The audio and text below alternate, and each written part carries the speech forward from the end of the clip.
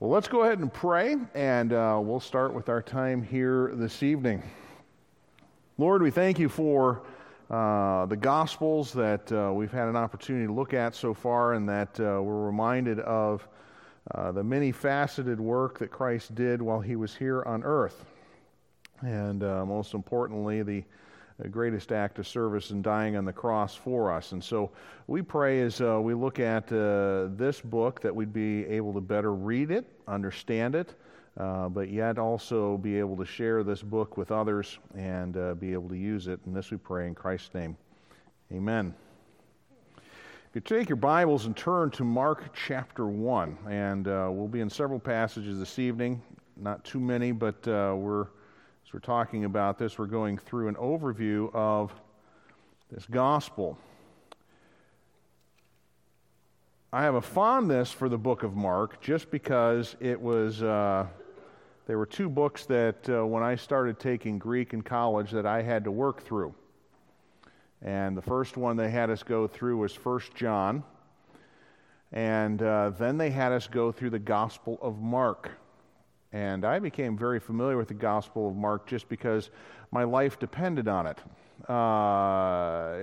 The class was not easy because Greek was Greek, and it was Greek to me, and so we worked through it. But it was a fruitful study because it required us to dig into passages that I might have, as a teenager, just kind of read through really quick and whatever else and didn't even realize it was in the Scripture. And then you're translating these words and you're going, I'm not familiar with this story. I couldn't guess at what the words were.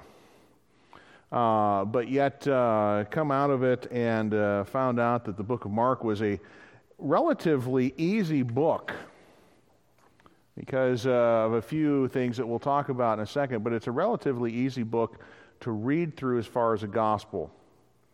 In fact, what many people will suggest to individuals if they are new to the Scripture, never read through the Bible, they'll oftentimes say, have you ever read through the book of Mark?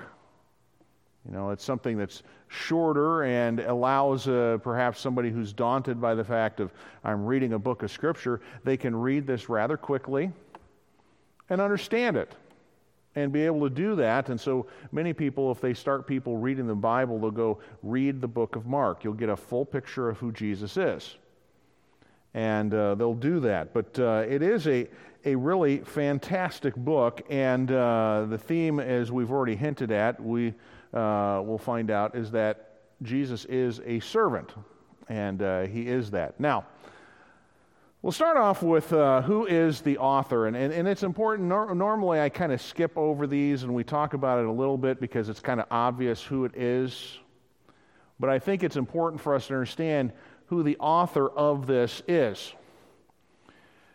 It is an individual in our Bibles known as John Mark. Okay, John Mark, you find him in the book of Acts, you'll find him in the epistles, you'll find him hinted at in the Gospels. John was his Hebrew name.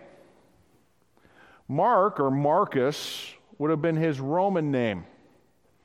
And at different times, the different names were used for him. But he was around many of the events of Christ's ministry. In fact, you get to Mark chapter, I want to say it's 14 if I remember the right area, but verses 51 and 52 of that chapter, there is an account of an individual who's at the garden who's wrapped in a tunic, a young man, who, when all the disciples flee away, he's still there, and the Roman soldiers try and grab onto him, and he loses the blanket that's there, and it says he runs away naked. Now, my thought on that is, where and what does that have to do with the story? Well, it's because Mark is giving an account of what he observed. You say, why was he out in the middle of the night like that? Well, for him, he had heard the soldiers go out, perhaps, and followed them out, and followed them to the garden and was an observer of what went on there. But that little detail kind of hints at the fact John Mark was a part of these things. One of the other things is that you have to realize that the large meeting space of the church at Jerusalem was Mark's mom's house. She seems to be a wealthy widow. His mom's house is where people meet. In fact, some think that this is the house that that large meeting place that when Peter is released from prison, he comes and bangs on the door there, that this is the house of John Mark's mom. Now, there is no record of when he was converted. Okay, in fact, you read some of the historical records, it seems like he probably, from their accounts, that he may not have been saved during Christ's ministry and that the events of the cross were what really changed his perspective on everything. But in his life, he traveled with Paul, Barnabas, who was his cousin. Okay, that is a detail that plays a role later in the ministry of John Mark, and Peter. See, he is noted for failing Paul in Acts chapter 13. See, when Paul is sent out from the church at Antioch, they go to different locations, and they get to Asia Minor, and there's this little note that John Mark leaves Paul and Barnabas to go back to Jerusalem. And you might just go, okay, well, he was sent back to Jerusalem for something, but when you get to Acts chapter 15, when Paul and Barnabas come back to Jerusalem, the Jerusalem council, and they're going to go back out again, that Barnabas goes, well, let's take John Mark with us, and Paul goes, no. I mean, it's a strong no. And there's this argument that goes back and forth of, no, John Mark's okay, it'll be fine if we take them. And the word there is one of the stronger words for strife between Paul and Barnabas. They have an argument over this, and it's a strong argument they have. And what happens is that Paul takes Silas, and Barnabas takes John Mark with him. He goes to Cyprus, and Paul and Silas go to Asia Minor, and eventually to Philippi, and all those places, and they go different directions. At the end of Paul's life, though, he does describe John Mark as profitable. In fact, he's asking for John Mark to come. He's there in prison, and he's saying he's profitable, so bring him along with you when you come here to Rome. So there's obviously, by what John Mark does, he does make an impression on the Apostle Paul that he had changed. Whether or not he traveled with the Apostle Paul again, we've got some statements that Paul is making comments that he may very well have traveled with him. Now, one other thing that we have is that many feel that this is the gospel according to Peter. Okay, you read some of the early church fathers, and they describe Mark as Peter's interpreter. And you go, what do you mean by interpreter? There's a lot of conjecture on this, but Mark, having a Roman name, may very well have had some ability in Latin and ability in Greek. And Peter, being the rough fisherman, his Greek may not have been all that great. You read some of the writings of the apostles, Peter, and his Greek in 1st and 2nd Peter is kind of a rough Greek to try and read. That Mark was his interpreter, and so if that's the case, he would have heard Peter's stories about Jesus over and over and over again as Peter is going from place to place, giving the gospel. John Mark was with him.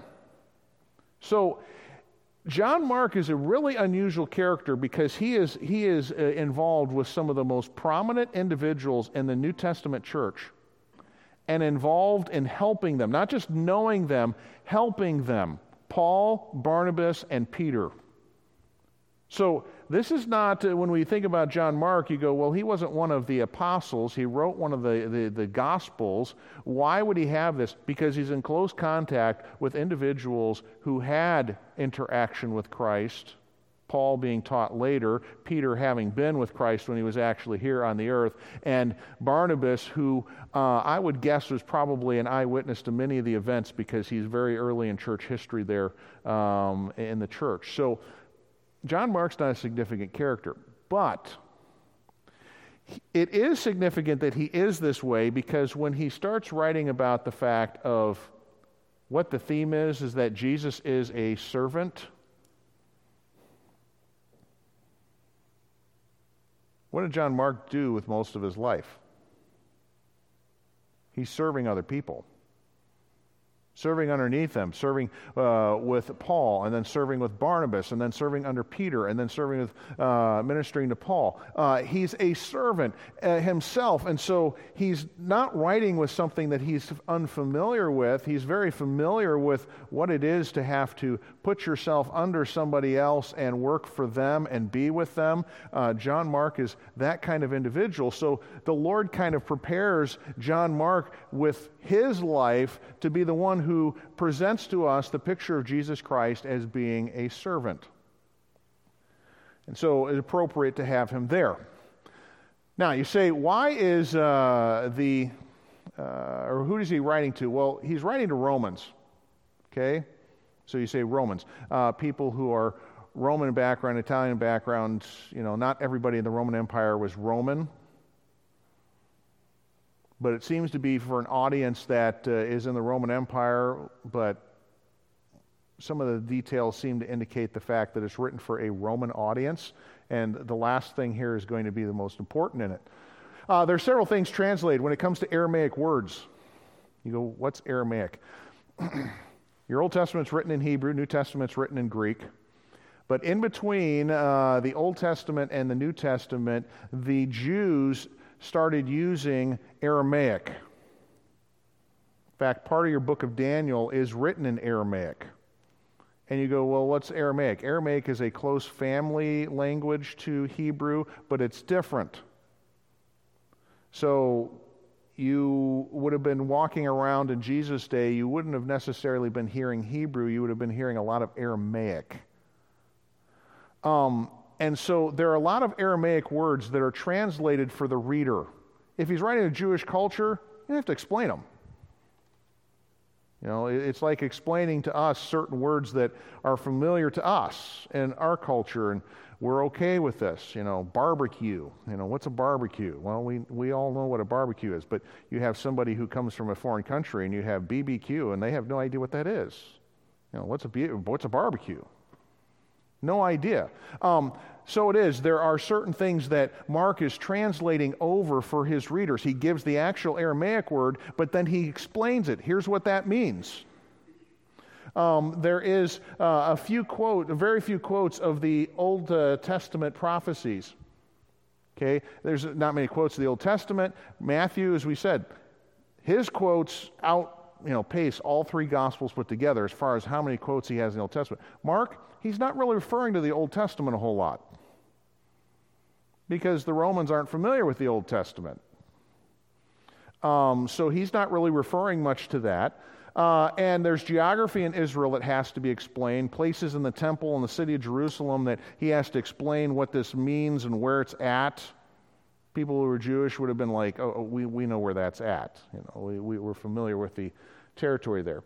But the last thing that kind of points to the fact that this is a book written to Romans is this little significant, seemingly insignificant statement about who carries Jesus' cross. There's a man by the name of Simon of Cyrene. And it makes a statement that he is the father of Alexander and Rufus, and he just leaves it at that.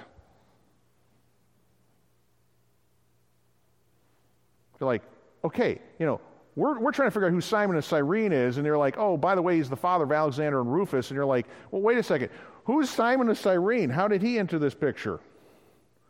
But Mark puts in this thing, he's the father of Alexander and Rufus. Well, we have several Alexanders in the Scripture, and some of them not good and otherwise, but Rufus is an individual that's mentioned in Romans chapter 16 as being a part of the church at Rome. We'll get to that as we go through Romans 16 when we eventually finish off the book of Romans here on Sunday mornings.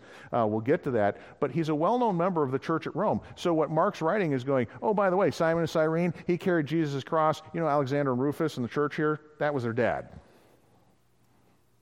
Okay, so that's why that little detail is put in there, is because he's writing to Roman audience, but specifically people in the church at Rome and in the area surrounding Rome. So that's one of the reasons for that. Time written, some people see Mark as the earliest gospel. I have some real trouble with this because they go, it's the shortest one and the other two build off of it. They're stealing stuff from Mark, and so that's why it has to be the earliest one, and I'm kind of going, I'm really hesitant to think that our scripture is compiled that way because people wrote the scripture because they were moved by the Holy Ghost, not because they had another copy of the scripture and decided to expand on it. Many believe that it's written between 64 and 68 AD. You go, why is that? Because that is the occasion that Peter was in Rome, and that Mark may very well have been with him during that time frame. So you look at most contexts of people who are conservative, and they say it's probably written in that time frame when Mark would have been with the Romans. So, you go, what's the emphasis of the book? Well, it's Jesus, and he is really a picture of what we would call the servant of the Lord. Now, that hinting of the servant, and I don't go much into the detail of this, is an Old Testament theme. Especially when you get to the book of Isaiah, you have this individual who's the servant of the Lord. Now, it can be the nation of Israel, it can be Christ, it could be Cyrus, the king of Persia, it could be a number of different individuals, but the servant of the Lord ultimately is the one who dies in the place of other people. Isaiah 53. And with his stripes we are healed. And so it's not insignificant for Jesus to be presented as a servant, because the Old Testament kind of pointed to the fact that Jesus was going to be a servant. Now, when you look at the book of Mark, we described it in our introductory to the whole of the Old or New Testament as the gospel of action. And that's how some even describe it in their commentaries and their title of their book. They just call it the gospel of action because there's few words of Jesus. It's not to say that he doesn't ever speak. There's just a few words, much less than the book of Luke and John and Matthew. Mark is the shortest of the Gospels. Okay, you go, why? If you cut off a lot of the teachings that Jesus has, and you aren't using those as part of your thing, that's going to be a little bit shorter. And so it is the shortest of the Gospels. But the activity never seems to stop. A Greek word translated straightway, immediately, or anon is used 41 times in the book of Mark. You might want to do this sometimes. You go through the book of Mark, just mark all the times you see those words.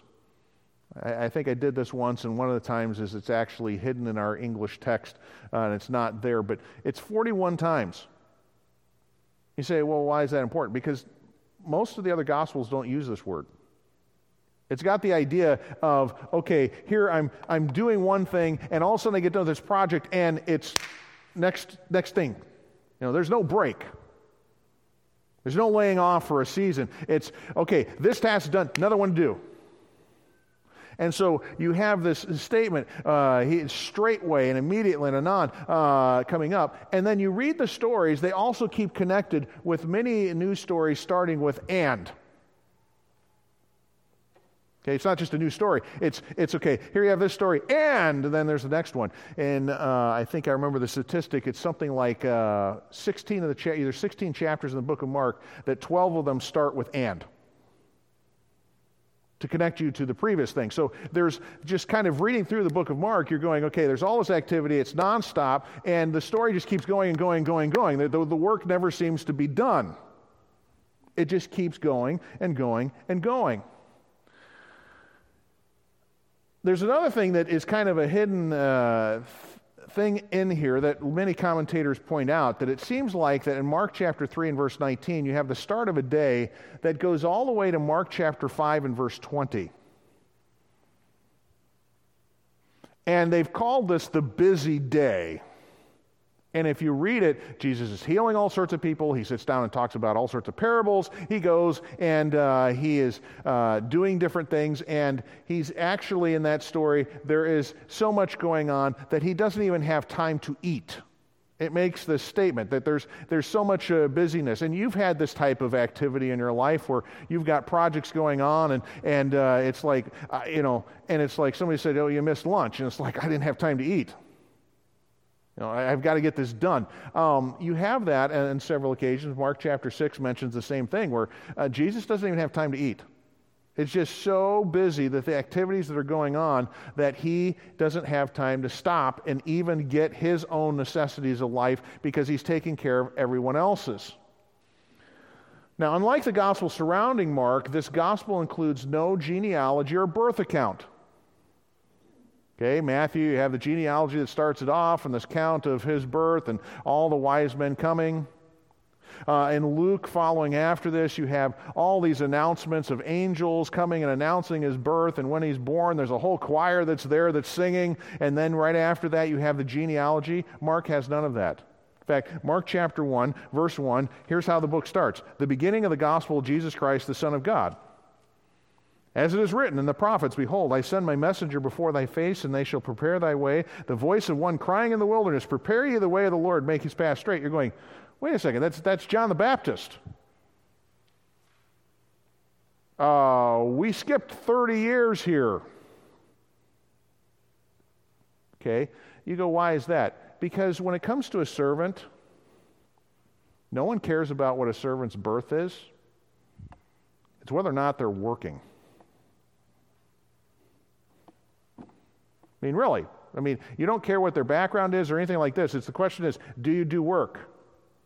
Are you capable of doing that? And so with this gospel, it just kind of goes straight into this. It doesn't have any of those stories that, the Christmas story, hey, we're going to do the Christmas story from the book of Mark. Okay, sermon over, have a great day. That's what you could possibly do with the book of Mark when it comes to the Christmas story.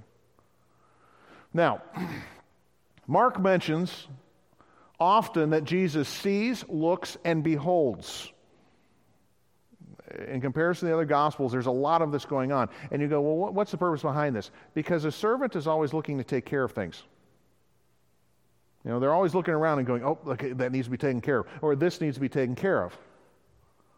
And also, more than other Gospels, Mark details the use of Jesus' hands in many miracles. Okay, there are a couple of the Gospels that mention that he uses his hand. But when you read the book of Mark and you're reading through it, he's using his hands. He's seeing things that need to be done, and he's working, taking care of things. And he has these miracles. Now, he's also one, he's mentioned as being a carpenter. And you say, well, what does it mean for him to be a carpenter? Well, he is... trying to remember the passage where that is mentioned right offhand. I had it written in my notes, and I'm not finding it. But the word carpenter, understand, it's not just merely that he's a woodworker. Okay, he would have had to work with wood. The idea is this is one who's a craftsman.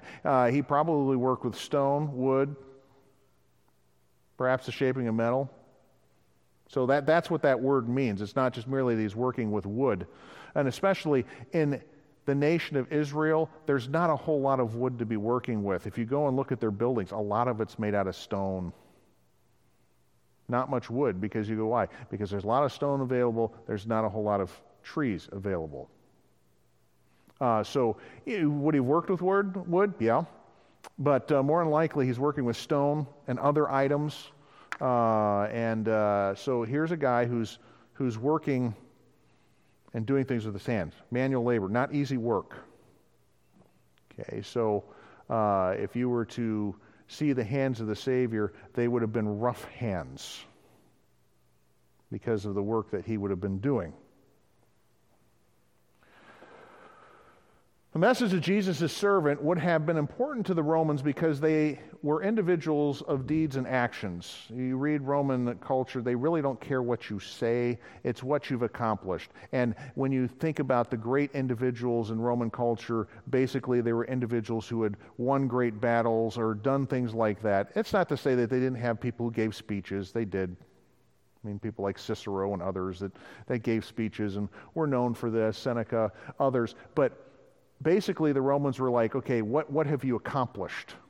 Their biggest festivals and parades were for individuals who had done great deeds. And so what they're looking to see is this a person of action who's capable of doing things? And besides that,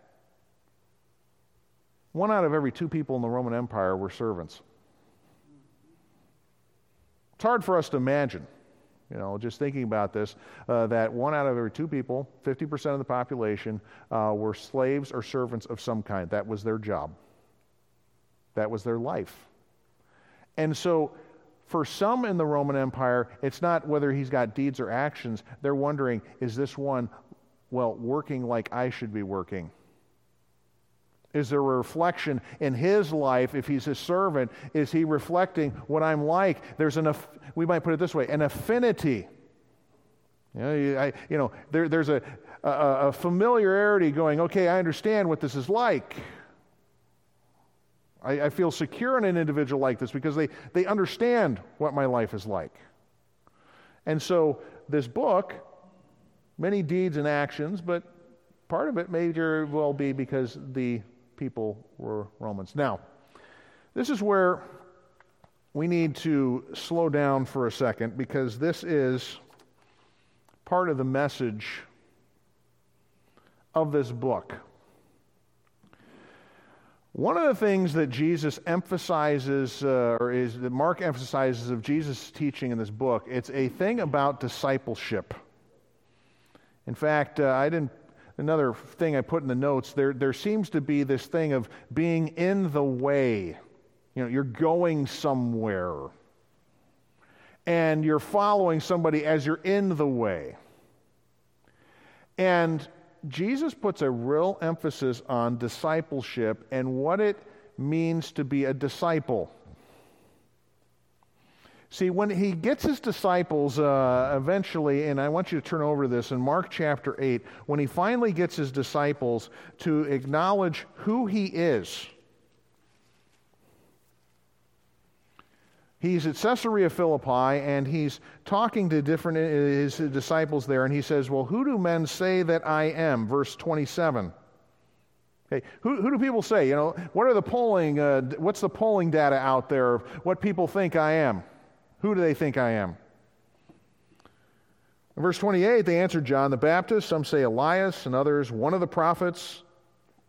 And he saith unto them, but whom say ye that I am?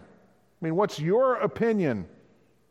I'm not wanting to now know what everybody else thinks. I want to know what you think. Peter responds and answers and says unto him, thou art the Christ. In other Gospels you have, thou art the Christ, the Son of the living God. That's the confession. You're the Christ. You're the Messiah. You're the one that we are looking for. Now, it's at that point that Jesus suddenly reveals to the disciples what it's going to be like to be a follower of him. It's not one of grandness where you get to rule and reign and lord over other people. No, it's going to be difficult, because right after this, verse 31, he says this, he began to teach them that the Son of Man must, it's necessary, it's got to happen. It is necessary for him to suffer many things, be rejected of the elders, of the chief priests, the scribes, and be killed, and after 3 days rise again. And he teaches his disciples this, and it's one of these occasions where it's just a short verse, but it's probably a day's worth of material that the Lord gives, explains certain things that are going to go on. This would have been the activity of the day for them. And he gets done with this, and this is the first time he does this, but one of his disciples pulls him aside. It's Peter, and Peter says unto him this. He began to rebuke him, verse number 32. You read other gospel accounts, he tells him, not so, Lord. He turned about and looked on his disciples, and he rebuked Peter, saying, get thee behind me, Satan, for thou savorest not the things that be of God, but the things that be of men. And then he makes the statement. He gathers individuals unto him and is with his disciples, and he said unto them, whosoever will come after me, let him deny himself, take up his cross, and follow me. And he has this lengthy teaching there of what it is to be a disciple. See, he explains, okay, it is not that you get to lord when you follow me. You're going to, follow and serve. And with the serving, you're going to suffer. The second time that this happens, you have there in Mark chapter 9 and verse 31, the Lord goes through and explains what's going to happen, that he's going to be delivered into the hands of men and they're going to kill him. He's going to be killed and rise again the third day. But right after this, what happens is that you have this discussion of the disciples, that they're arguing in verse 33. The Lord says, "What was it you disputed among yourselves by the way?" And they held their peace. But they had been disputing amongst themselves who would be the greatest. Hey, who's going to be the leader? And the Lord has to take them aside, calls together the 12, and he says this, "If any man desire to be first, the same shall be last and servant of all." And he takes a child and set him in the midst of them, and when he had taken him in his arms, he said unto them, "Whosoever shall receive one of the children in my name receiveth me. Whosoever shall receive me receiveth me not, but him that sent me." He basically goes, you need to be like a child. But all of you have an ego, not willing to suffer. And then you get to Mark chapter 10. And the Lord once again takes this lengthy discussion. Verse number 33, he says, "Behold, we go up to Jerusalem. The Son of Man shall be delivered unto the chief priests and the scribes. They shall condemn him to death and shall deliver him to the Gentiles. And they shall mock him and shall scourge him and spit upon him and kill him. And the third day he shall rise again." And immediately, this is, the action's nonstop here. But right after he says this, immediately James and John, the sons of Zebedee, come unto him, saying, "Master, we would that thou shouldest do for us whatsoever we shall desire." And he said unto them, "What would ye that I should do for you?" And they said unto him, "Grant unto us that we may sit, one on the right hand and the other on thy left hand in thy glory." Hey, we want to rule. Now, in the other accounts, they actually bring in the heavy artillery. You go, what's that? They bring in Mom, who may have been a relative of Jesus, if we understand correctly. It may have been his aunt. And she's the one who kind of brings this request. "Could my sons have this when you set up your kingdom, that they sit on your right and left hand?" And the other disciples, as you read the account, are very angry with them because they hadn't thought of it. And so what does the Lord have to do? Well, he begins in verse number 42. "Jesus called them to him and saith unto them, Ye know that they which are accounted to rule over the Gentiles exercise lordship over them. And their great ones exercise authority upon them. But so shall it not be among you. But whosoever will be great among you shall be your minister." Other places that's translated your servant. Or it's the word that translates diakonos, deacon. Okay. But, verse 44, "Whosoever you will be the chiefest shall be servant of all." It's not just a mere word for servant, it's the word slave. You're going to be a slave of everyone. And then this verse, which is the key verse in the whole book. This is the point that Mark works to get you to see. And this is the point that he's going to they emphasize. And it's this. "For even," verse 45, "the Son of Man came not to be ministered unto, but to minister and to give his life a ransom for many." And you notice right after this, they come to Jericho. And you go, what does that mean? They're about to head up to Jerusalem for him to be crucified. The greatest act of service. Even though there's crowds coming and adoring him, and he's eventually going to have a triumphant entry, he's not coming there to be Lord. He's coming there to be a servant of all, a slave of all. This is really the whole theme here, is that Jesus is a servant, and if you're going to be a disciple, one who follows, a disciple is one who follows for the purpose of learning, to be like that person, then guess what? That kind of discipleship is going to be one of suffering and service. Does the glory come after? Yes, the glory comes after, but there has to be a time of service and suffering to be a reflection of what Jesus Christ is like, if you're truly going to be like him. And so he kind of works the whole theme together of Jesus being the servant and then reflecting upon these disciples who are supposed to be followers of him. Problem is that they get it wrong every time. Jesus says this is what it's supposed to be like, and they're thinking, okay, let's set up a kingdom, let's be like this, let's argue with our friends who's the best. And the Lord's just kind of saying, if you're going to reflect me, understand I came not to be served, but to serve everyone. And even to the point of losing everything, I lose my life serving others. And so he works the theme together, reflecting that Jesus is a servant, but what's it going to mean for us as disciples? We're going to reflect Christ in our life of service and sacrifice for others. Now, one other theme that you want to understand that Mark is trying to get across, and it's very subtle because it's going to be one that the book of John is going to magnify, that Jesus is God. But you may have noticed this in Mark chapter 1. It says this, the beginning of the gospel of Jesus Christ, what? Okay, what would you have put there had it been talking about servant? Yeah, you'd probably put Son of Man. But Mark doesn't put that. He puts the Son of God. Now, for us, we being back in that culture, to be the son of something was to be them. Okay, it was to be that thing. It's not saying that God had a son. No, this is one who's a perfect reflection of it. When that statement is made, it's to show that Jesus is the Son of God. He is God. But understand this is a God who's not lazy, like the Romans have. You got all sorts of lazy gods.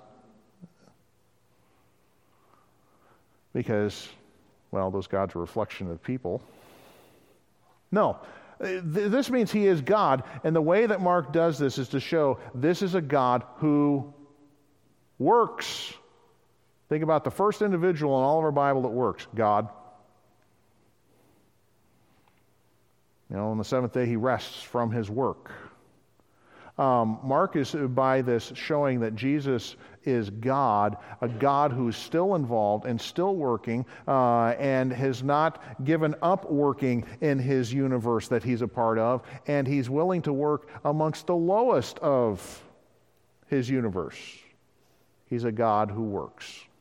And so that is one of the other themes that Mark has. It's a subtle theme that you see going throughout because it's so magnified in the book of John that Jesus is God. No questions asked there because that's what he says is his theme and purpose in the book of John. But Mark's a little bit more subtle about it.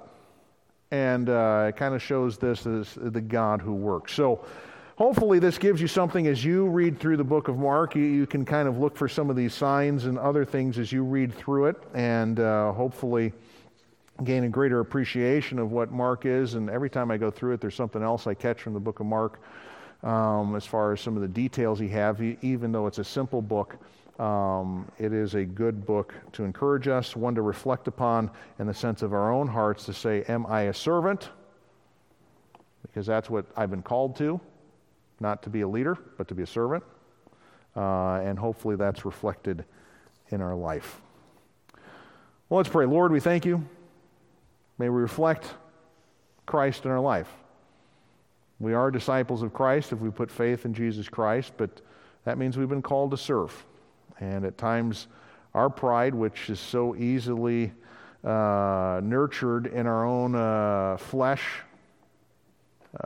can get us to think that we must be lords and leaders. And the truth being is that the Lord wants us to reflect the fact that he was a servant. And so may we get the mind of Christ.